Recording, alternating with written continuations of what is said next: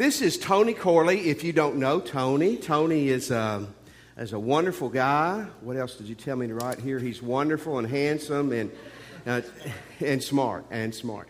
Tony is a great guy. He's been a member of our church here for about 9 years, and somebody I consider a dear friend, and it's been a great help to me.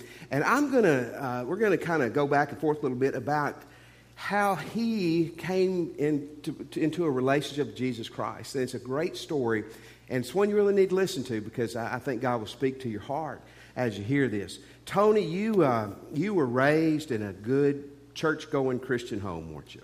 I was, in fact, Pastor, thanks to a godly mother and a mother who was committed and dedicated to the Lord. I've been in church all my life, and I think it's probably safe to say that I was in church even before I was born. So, yes, I've been in church. You were 9 months ahead of time in church, weren't you? Well, that's good. That's great. Tony, when you were a child, you made a decision in church, were baptized. Is that correct? That is correct, because I had grown up in the church, and I knew my way around, so to speak. I knew what you had to do church. And I knew that at some point what was expected was that you would walk down the aisle and you would join the church and you would be baptized. And once all that was done, I knew the way you were supposed to behave and what you were supposed to do and not do, and who you're supposed to be seen with and not seen with, where you're supposed to go and not go. And so I did all those things. And essentially all of my life I have done the things that you would expect that you would see a good church-going person do. Right. Yes, I had that experience. Tony, I've known you 9 years now, and your adult life, you've been a religious man, a person active in church, and what we would say a good person too, haven't you? Yeah, well, I think so. I think you might want to ask Jane about how good I've been over all the years, but I think it was more of that, doing what was expected out of a person who had been in church all of their life. And so I knew you went to church on Sunday and Wednesday, and I knew that you read your Bible and you went to Sunday school and you prayed. I knew that you did all those things, and so that was essentially my Christian life, quote unquote Christian life. Just about all of my adult life was going through the motions, just doing what was expected, and that's what people saw. Right. Well, and being your pastor for 9 years, I would say this guy was as good a church member, a servant as that we have. We have a lot of really good people here, and you were on the level with those top people. Absolutely. Chairman of the deacons, a leader in many, many areas. But yet, Tony, a year ago in October in our fall revival, something happened in your life. Would you tell us a little bit about that? Yeah, something happened, all right. I got saved, and that's the short answer, but it wasn't something that I just got caught up in as an emotional experience in a revival service, because I had felt like for weeks and maybe even months that there was something wrong in my life, that there was an emptiness, that there was something missing. I felt like there was no sense of purpose, no fulfillment, no joy, and certainly no peace with respect to my spiritual experience, if you want to call it that. And so last summer, the summer of 2012, you preached a sermon from the 7th chapter of Matthew, and although I don't remember the exact name of the sermon, or the title of the sermon, it essentially was something to the effect about some of the most troubling words that we will find in Scripture. And the text for the sermon that day came from Jesus' Sermon on the Mount toward the end of the sermon, when he's warning his listeners about false prophets and people who appear to be something that they're not. And his warning to them was that not every person who called him Lord, Lord would enter into the kingdom of heaven. And the people who heard that responded, haven't we done good things? Haven't we, cast out demons? And haven't we faithfully gone to church? And haven't we given our money? And haven't we done all of the things that a person is expected to do? And Jesus said, depart from me, because I never knew you. And so my prayer after that sermon was, for weeks after that, was Lord, is that me? Is that me just going through the motions, just doing what was expected of me? And the conviction came back very clearly, yes, Tony, that's you. And I suppose all those things that I know all those things that I was doing when I was doing church, those were good things. I mean, nobody would argue that those are not good things. But the problem was that's not the way for a relationship with Jesus Christ. Right. I mean, you got to have something going on inside here. There has to be a change in here. Right. And all of those things turn out to be the evidence that there has, in fact, been something good going on in there. And I never had that. And so in October, I fixed that. That's awesome. Tony, what's scary, and it is scary. It is scary because if I would have done your funeral in September of that year, I'm not overly flowery. If I don't know a person's spiritual condition, I'm not going to try to preach them into heaven at their funeral. I got a little bit of discernment where people are on that issue, and I would have preached with confidence you were in heaven. But you wouldn't have been, would you? Have been. That's scary. It is indeed. Yeah. Was that tough to do, Tony? I mean, you're a deacon, you're a Sunday school teacher. Yeah, sure, it was tough. And it was tough because I was concerned about what my family was going to say and what they were going to think, and I was concerned about all my friends and all the church folks that I knew here at church, what they were going to think and what they were going to say.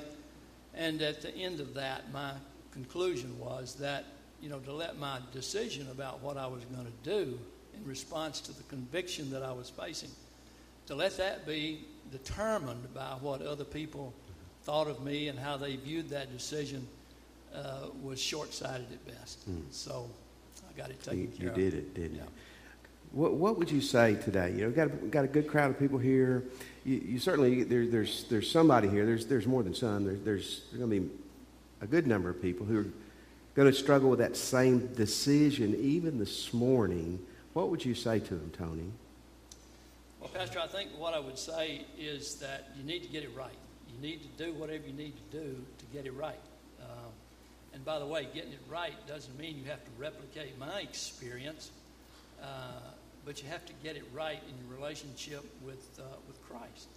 And there isn't anybody who wants you to get it right more than Jesus Christ. And so he's ready and he's waiting, and he wants you to get it right. And you get it right the same way any lost person gets it right. You confess your sins and you repent, and you invite Christ into your life to be your Lord and Master, and then that's doing it right. So, if you have concerns and you don't think you've done it right, or if you got it right, then I would encourage you to see the pastor or one of the ministers, or spend some real time in prayer about that issue, because getting it right has eternal consequences. It's got consequences for this life, but it's got eternal consequences that are almost unspeakable if you get it wrong. It's worth it, isn't it? Absolutely. Absolutely. Thank you. Let's give Tony a hand.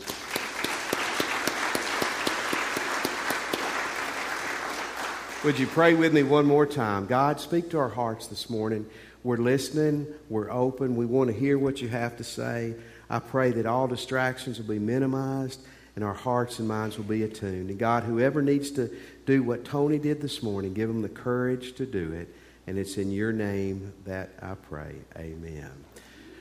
A great story. And in knowing Tony, it's really an exciting and a great story. And that's what we're going to do this morning is we're going to do a self-evaluation. If you have a bulletin, on the back of that bulletin where the sermon notes are, there's a little test that I want you to take. Now, the test is for you. We're not going to ask you to sign it. We're going to put it on the big screen or nail it to the cross in the baptistry or anything like that. This is for you, but I want to encourage you to take this test today. It is a self-evaluation, but it's conducted, or we're getting our principles from God.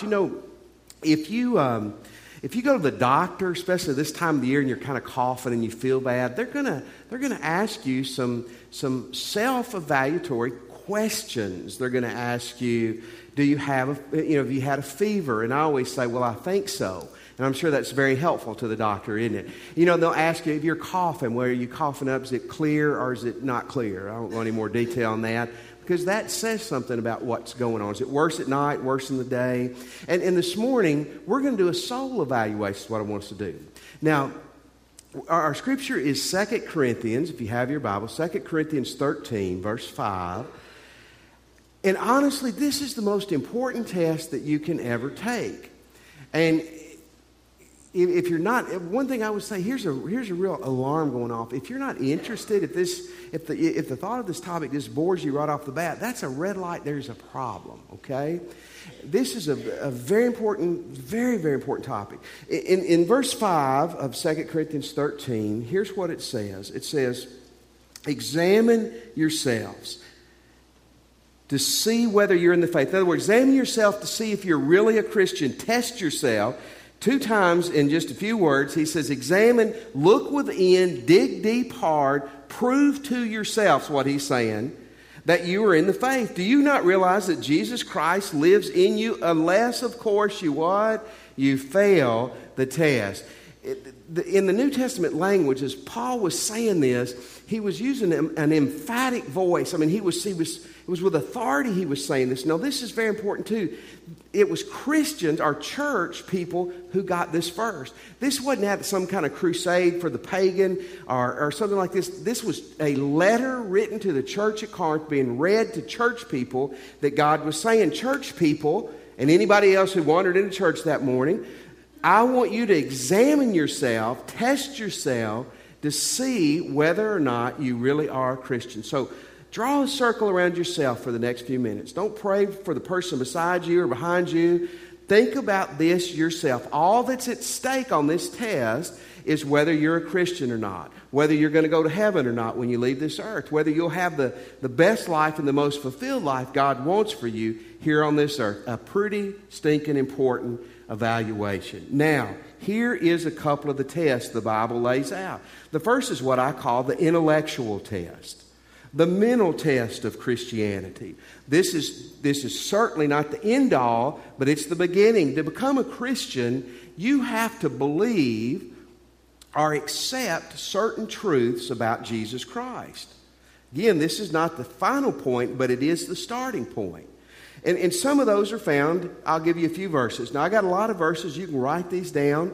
If you want to, we'll have them on the screens. Romans 10:9 says, if you confess with your mouth Jesus is Lord and believe in your heart God raised him from the dead, you will be saved.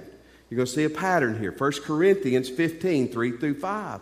For what I received, I passed on to you as of first importance, that Christ died for our sins, according to the Scriptures.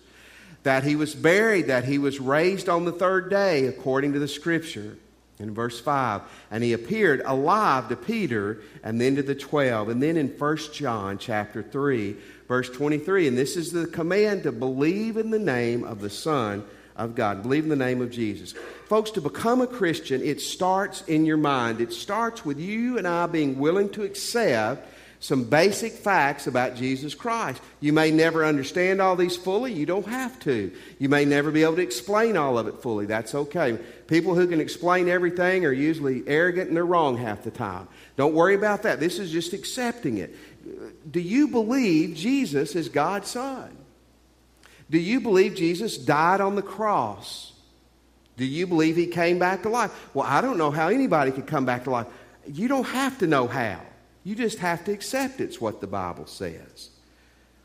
The Bible says the first step of Christianity is an intellectual one. It's a mental one. It's accepting who Jesus Christ is and what he did. Patricia Heaton was a co-star on the Everybody Loves Raymond show. She's an actress in Hollywood. She's also a Christian. She made a great statement. She said, if you want to find out where people are, ask them what they believe about Jesus. Jesus is the dividing point. People will tell you they believe in God. People will tell you they are spiritual. Ask them what they believe in Jesus. That's where you get people mad. That's where you separate things. Folks, here's the first test. And look on your little, again, your bulletin. The pass fail there. Do you pass that? Do you accept Jesus as the Son of God? And that he died and that he arose for you? Play along for your sake, not for my sake. check pass or fail on that. How are you doing so far after one question? If you fail all of them, we can solve that before you leave here today, by the way. So don't panic. Here's the second test. I call it the when and the what test. When did you become a Christian, and what happened when you say you became a Christian? And verse 5, examine yourselves, look within, test yourselves to see whether you truly belong to Christ. Again, this was first written to a church. Are you getting that? That's significant. Billy Graham, the great preacher for many, many years, has said for years he believed up to 60% of people on church rolls were not Christians. That's phenomenal. But that's probably accurate.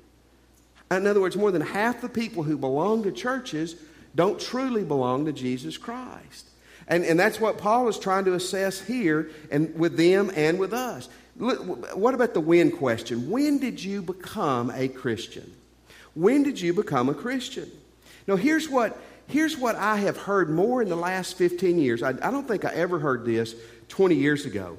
I'll ask somebody, when did you become a Christian? And they'll smile and go, I've always been a Christian. I've always been a Christian. I've always been a Christian. You know what? You've not always been a texter, have you? When did you become a lady texter? I've always been one. No, you haven't. When you were 3 years old, you were not a part of the team. Amen, Coach? That's true. And if you goof up, you will not always be a part of the team. You haven't always been a part of First Baptist Church, if you're a member here. You haven't always been a Christian. John 3:3, listen to how it describes a Christian. Jesus, talking to a religious person, said, I tell you the truth, no one can see the kingdom of God. No one's going to heaven unless he is born again. The Bible describes becoming a Christian as the equivalent of a birth. It is a second birth. It is a radical act that you can remember. How many of you in here know your birthday? There was an athlete born in my mom's hometown in the early 40s. His name was Homer Jones. Homer Jones was a great football player. Pittsburgh, Texas, where my mama was born and raised. Homer Jones went to Texas Southern and Houston, and then he played in the NFL for several years. He was a great football player. But Homer was born, like my mom, in rural East Texas, and he was born in a home. And when he was a baby, there was a house fire, and all the records and documents were burned. And nobody knew exactly how old Homer was. Isn't that incredible? Now, I looked up this week on the internet, and they give him a birth date. So I don't know if Homer or somebody just went, it'll be here, which would be a nice thing to do, wouldn't it? I would adjust mine every year 3 or 4 times to have 3 or 4 birthdays. But, especially, you go back 400 years ago. I look at my family tree. They were poor. And if you would have been born in a cabin and mom or dad died when you were little, or there was a fire and you moved away, they might have had an idea when you were born. It was snowing outside, but it was possible not to know your birthday. It's not very possible now in America. But folks, spiritually, God says becoming a Christian is such a definitive act that it's likened to being born. In other words, you need to know when you were born again. You don't have to know the exact day, the exact hour. You had a green shirt on and you had orange socks. You don't have to know that. But you ought to know when it happened. Now, here's the second part of this. What happened? Now, this is crucial. If we were to go around the room today and ask people, when did you become a Christian? Well, I was 8, or I was 9, I was 12. What happened? Tell us about that. Here's what we would hear. We would hear, well, I was baptized, or I joined the church, or I got confirmed, or I was sprinkled, I was christened. And all those things are great, but did you know none of those things make you a Christian? You become a Christian when you not only intellectually believe things about Jesus, but when you repent of your sin and you ask Jesus to be your Lord and Savior, surrendering your life to Him. That's when you become a Christian. I want to ask you this morning, can you answer with certainty when you became a Christian and what happened when you became a Christian, if you did? Look at your little sheet, the little pass-fail test. It gets tougher, and it's going to get tougher before we leave, but do you pass that or do you fail that? And remember, the only person you have to be honest with is yourself, but the only thing that's at stake is your eternity. You need to be honest with that.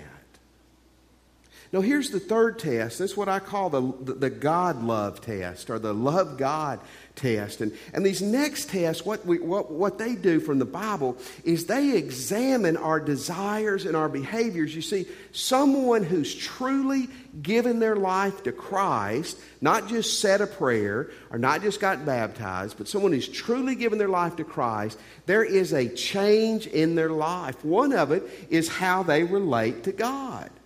In 1 John chapter 2, verse 3 through 6, we know that we have come to know Him and that we're a Christian if we obey His commands. The man who says, I know Jesus, but does not do what He commands is a liar, and the truth is not in him. But if anyone obeys His word, God's love is truly made complete in him. This is how we know we are in Him. In verse 6, he ends this, whoever claims to live in Jesus lives like Jesus. Lives in Him, lives like Him. If you're a Christian today, your desires for the things of God and God are different. Now, I'm going to say some hard stuff, but I'm saying it because I love you and I want you to hear it. Because your eternity's at stake. How can you say you really love God and you know God, but you have no interest in reading your Bible? How can you say, I really love God, I just don't really, church is not really important? How can you say, I love God, but I'm just going to pray when I'm fixing to get caught by the police or my parents? I remember when I got saved, I was 19 years old. I'd gone to church just like Tony all my life, all the time. I got saved on a Monday night, and I went to church on Wednesday. I was 19 years old. It was the end of my freshman year in college. Guys, I'd been in church my whole life. I hated to sing. I never liked to pray unless I was in a bind. When I went to college as a freshman, my mom put a $20 bill in my Bible in August. I found it in late November. That's funny, isn't it? It's bad. But I went to church that Wednesday night after I got saved, and the weirdest thing is I was singing when the songs came up. I hated singing. I thought if you were a man and you sang during church that you were a sissy. That's what I thought. And then all of a sudden, I'm singing. It's terrible, but I'm doing it. I mean, people are moving away. It's like, man, this guy is terrible. But you know what? I didn't care. And all of a sudden, I wanted to read my Bible. I wanted to pray. I wanted to be in church. You know what happened? Jesus came to live inside of me. You see, when you become a Christian, if you have become a Christian, you have a love for God and the things of God. Let's be real today. Do you pass that? Pass, fail? Look at your sheets. Do you really have that? Here's the fourth test. I call it the sin test. The sin test. How we do life and our behavior. 1 John chapter 3, and while that's coming on the screen, I would just tell you, if you go home this afternoon, the book of 1 John is the great book that really lays open how you can tell if you're a Christian. 1 John 3, 7 through 10. Dear children, don't let anyone lead you astray. He who does what's right is righteous, just as he is righteous. He who does what is sinful is of the devil. That's pretty powerful. Because the devil has been sinning from the beginning. The reason the Son of God appeared was to destroy the devil's works. No one who is born of God will continue to sin, because God's seed remains in him. Cannot go on sinning because he has been born of God. This is how we know we are who the children of God are and who the children of the devil are. Now that's tough. This people who were getting this letter originally in Corinth was a wicked city. And in the church, man, there was a lot of immorality. There was a lot of bad behavior. And God said to them, He said, you need to examine yourself to see if you really belong to God. How can you live like the devil and say you truly belong to Jesus? Now, folks, this is not saying a Christian never sins. Because if you're a Christian today, you have two natures, the Bible says. You've got God in you, plus you still got an old nature that has a desire to do wrong and has a desire to sin. You're going to sin. The best way to understand this is a Christian sins, they just don't wallow in it. They're not comfortable in it. Again, I go back to my own experience. Before I was a Christian, on the weekends, every Friday and Saturday night, I went to a bar and I stayed till it closed. And I wasn't into dancing. I wasn't going to get jiggy with it. I was going because I wanted to get drunk. That was why I was going. And that's where everybody I hung out went with. And then I became a Christian. And the weirdest thing, I just didn't even want to go back there anymore. And then about 6 or 7 months later, I was around some Christian people who were judgmental, who were just kind of yucky, to be honest with you. Probably weren't even Christians. They were just religious people. And I said, if that's how Christianity is, I don't really want anything to do with it. So I started going back to the bars, and the weirdest thing happened. I would sit in a bar I'd been in 100 times before, and I'm just absolutely miserable. Just absolutely miserable. You know what it was? I didn't know what it was. I'd lay in bed at night during that 2 or 3 month period and say, God, leave me alone. You know what it was? It was God living in me. They were saying, I am not comfortable in this mess. I had a preacher tell me this one time, and this is a great test for you. When you sin, do you feel guilty? And if you feel guilty, what is the guilt? Is it, if you're a young person, is it the thought of your parents finding out? If you're a player, is the thought of your coach finding out? Is it the thought of your husband or wife discovering your behavior? Is that what makes you feel bad? Or when you lay in bed by yourself, is it just that God Himself lives in you and He's punching you saying what you're doing is wrong? See, Christians sin, but the difference is a Christian doesn't wallow in their sin. They don't continue in it as a lifestyle. Pass, fail. Pass, fail. How you doing this morning on this? Here's the fourth test. It's the love others test. And boy, this is a biggie. We're going to lose some people on this if we're real honest this morning.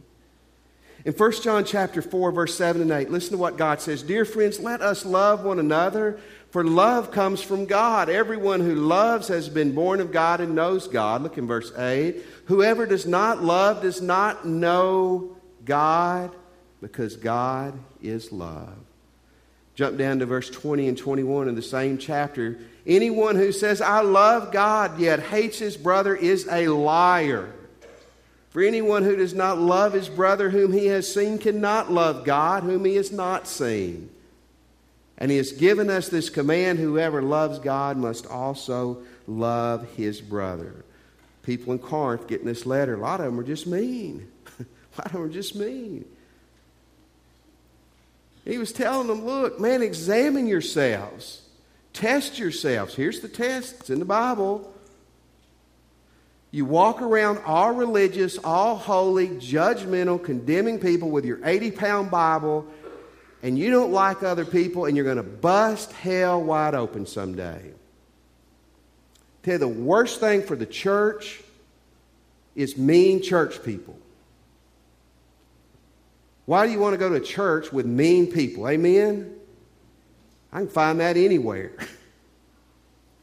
And I'm just telling you, I'm telling you the truth. If you don't have a basic nature of love and compassion and kindness in your heart, you are going to hell.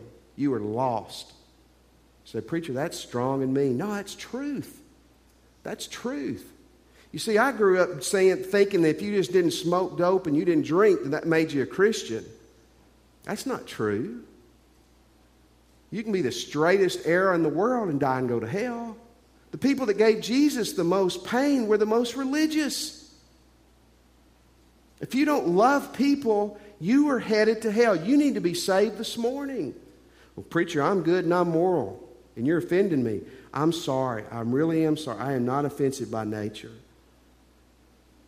But I'm trying to tell you the truth.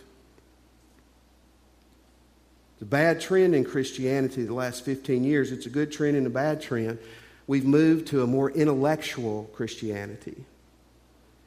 The good part of it is man, you can get on the internet and you can listen to sermons, you can read stuff. It's just phenomenal. It's like having a library just there in your lap. It's phenomenal. And I got 8 years in graduate school of theology. I mean, I'm all for that. But if your intellectual pursuits is not changing your heart, it's hurting you. It's not helping you. A faith that doesn't change your life cannot save your soul. You say, I know Jesus, man, I know Jesus. If he hadn't changed your life, he hadn't saved your soul, you don't know Jesus. Please look hard. And here's another disgusting thing. I love my four, but no more. That's not Christianity. That's redneck. The biggest hillbilly in the world can love his family and love those people who like them. Christianity spreads beyond the borders, man. The love test. Be honest with yourself this morning. Pass or fail. That's real tough, but man, I'm trying to help you. The pass, fail on that. Where you fall. And the last part is the internal test. This kind of brings it all together. What's going on in your heart right now? In Romans 8:16, it says, the Spirit himself testifies with our spirit that we are God's children. Listen, the Spirit is also testifying to some of your hearts right now that you're not God's children.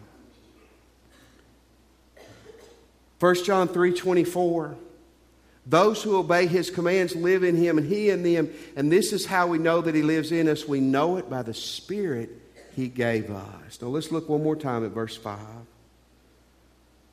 Examine yourselves to see whether you're in the faith. Test yourself.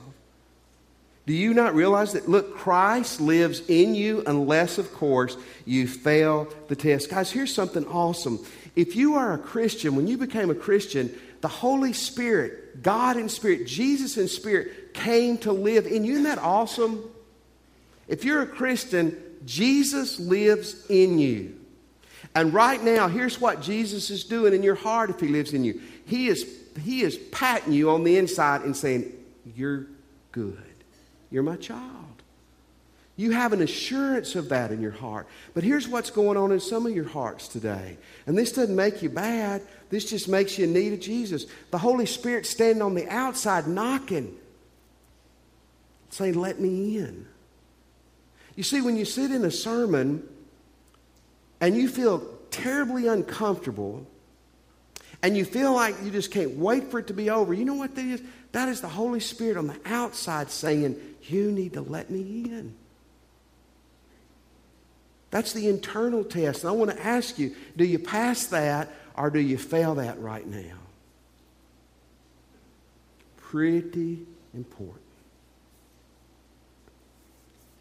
How many in here remember who Pete Maravich was? If you don't know who Pete Maravich was, you need to YouTube him or do whatever you need to do to watch him play basketball. He was one of the greatest basketball players ever. He played at a small school in Baton Rouge in college. He played at LSU, and he averaged over 44 points a game before a three-point line. That's unbelievable. Unbelievable. He was the first white guy that the Harlem Globetrotters ever asked to come play for him. He was such a magician with the basketball. He was so unbelievable with the basketball. He scored 68 points in an NBA game in 1977 against the Knicks. 68 points. He's in the Hall of Fame with Coach, with Carl. He was unbelievable. After his basketball career was over, he became a Christian. And sadly, he died a few years later at the age of 40. But those few years before he died, when he was a Christian, he was sold out for Jesus. He went around preaching and talking about Jesus. And he was asked one time, Pete, what do you want put on your tombstone? Do you want Hall of Famer? Do you want NBA All-Star? Do you want your points per game average from college. What do you want on your tombstone? And Pete said, well, I guess if I was going to have anything put on it, I would have one word put on it, and that would be saved. Because all that's going to matter in eternity is that Pete Maravich was saved. Are you? Let's pray.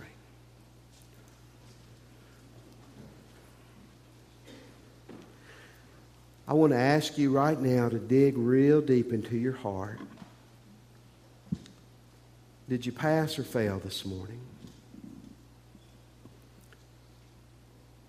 If you failed, or if you go, I don't know, I'm in trouble, I want to invite you to pray with me, to give your life to Christ where you're seated. Just pray with me and say, Jesus, I'm a sinner. And I want to turn from my sins. I accept that you're God's Son, Jesus, and that you died and that you arose for me. And Jesus, today, I give you my life. Jesus, come into my heart and save me this morning. I want to ask you to keep your head bowed and eyes closed for just another second. If you prayed that with me just then and you really meant it, really understood what you were doing, would you raise your hands just for a moment? Would you raise your hands? Thank you. Let me have your attention just for a moment. You passed the test today. That is so awesome. When we give the invitation in a moment, maybe today you'd like to join our church. We'd love for you to. Step out and come and do that today. Maybe, Christian, come and pray at the altar or pray with a minister for somebody you know who's failing the test. Maybe you didn't raise your hand, but you asked Christ in your heart or you're ready to do it. I want to ask you again. Don't leave here unsure of where you're going to spend eternity. The choice is yours. We'll help you right here, right now. When we stand, you come. Get a friend or family member to come with you. Let us help you. Let's stand. And as we sing, you respond to Christ. He's waiting on you this morning.